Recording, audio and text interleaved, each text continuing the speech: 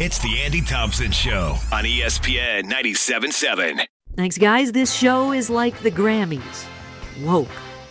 From the Sport Hole National News Center on Bluff Street, I'm Katie Rosen. The father of Kansas City Chiefs star quarterback Patrick Mahomes was arrested Saturday night in Tyler, Texas on suspicion of driving while intoxicated.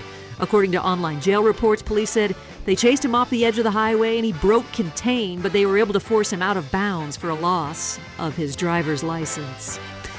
Caitlyn, Clark, and Iowa climbed back to number 2 in the Associated Press Top 25 women's basketball poll Monday as the Star Guard moved within striking distance of the NCAA career scoring record. She reminds me of a young me, said Shaquille O'Neal. Steve Belichick has accepted the University of Washington defensive coordinator job. Sources confirmed to ESPN at his introductory press conference. Steve Belichick said, "We're on directors." Today's Sport Hole National News is brought to you by Lawrence's mom. From the Sport Hole National News desk on Bluff Street, I'm Katie Rosen, ESPN 97.7.